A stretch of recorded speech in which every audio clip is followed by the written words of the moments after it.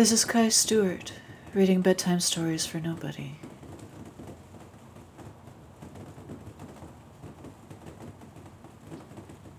They told me I had a heart of gold, so I buried it.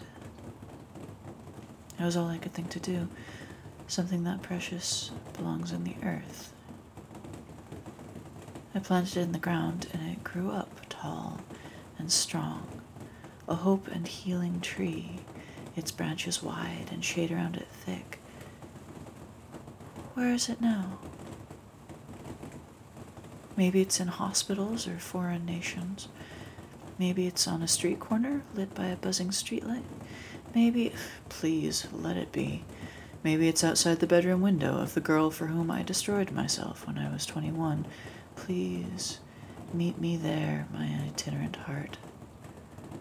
For if you had been with me, maybe I wouldn't have destroyed myself. Please meet us in our hours of need.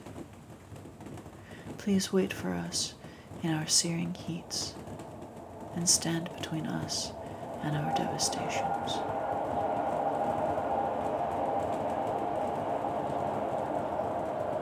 As it was, I lived heartless for several years, and I tried many substitutes, but it takes a while to get over your first heart. I've been working on it my whole life, after all. And I tried a bunch of things. I think the first one was threads. I had several colored threads that I strung from a wooden frame and mounted in the hole in my chest. There was a red one and a blue one and a green one that I hung with silver bells, and they stretched across the hole, and when the wind blew through, the bells would ring. And occasionally I hung things from the walls and atria, like feathers or colored leaves or little bits of glass and crystal, and they spun in the breeze, and it was very nice. And it worked okay for a while. A spider's web is strong enough to catch leaves or moths or small birds, and a tapestry can hold a story. I had a thread for nearly every feeling. Red for devotion, blue for acceptance, purple for hope, green for celebration, yellow for watching, red for love, blue for loss, green for growth, yellow for strife, red for rage, blue for compassion, purple for greed, and green for life, and red for life, and blue for life. But threads are so thin, and there were too few of them to make a shelter from the weather, or soak the rain from the floor. So next I tried candles. I had a dozen or 24, maybe more. And they were sunk in their own wax on a table in my interior darkness, and I would light them one by one and count as I lit them. 1, a spark and flare of heat that slows to a steady warmth. 2, nothing into a golden, tall orange presence.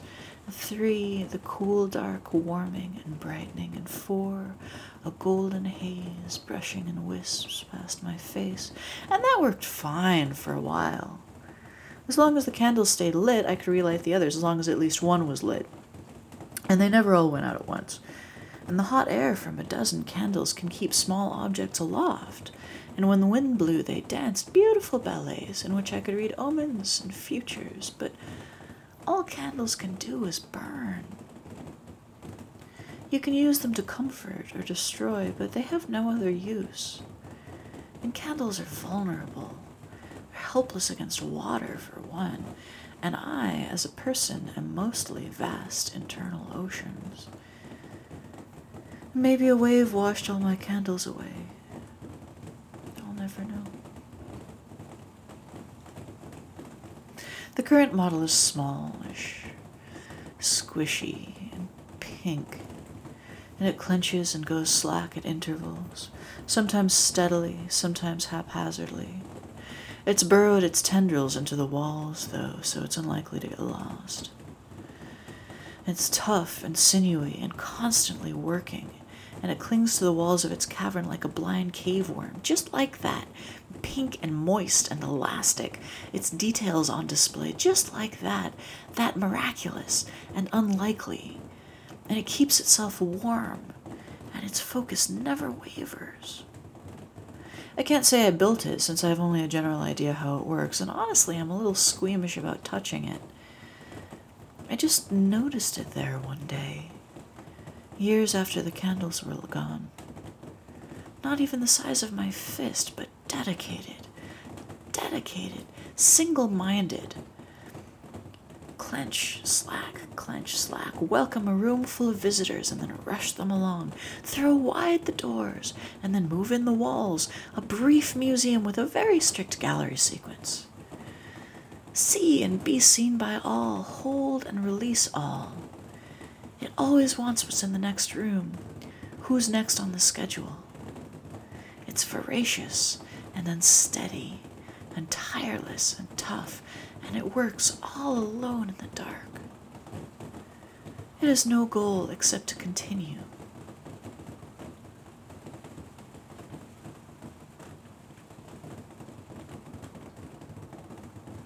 Maybe my old hearts are still around somewhere, floating through the world, spreading light and shade, raveled in a bird's nest or washing up on distant beaches. I hope they make things better wherever they find themselves. The current one can't do anything so ambitious, but good wishes to it too. Little animal, little volunteer, little machine too big to hold.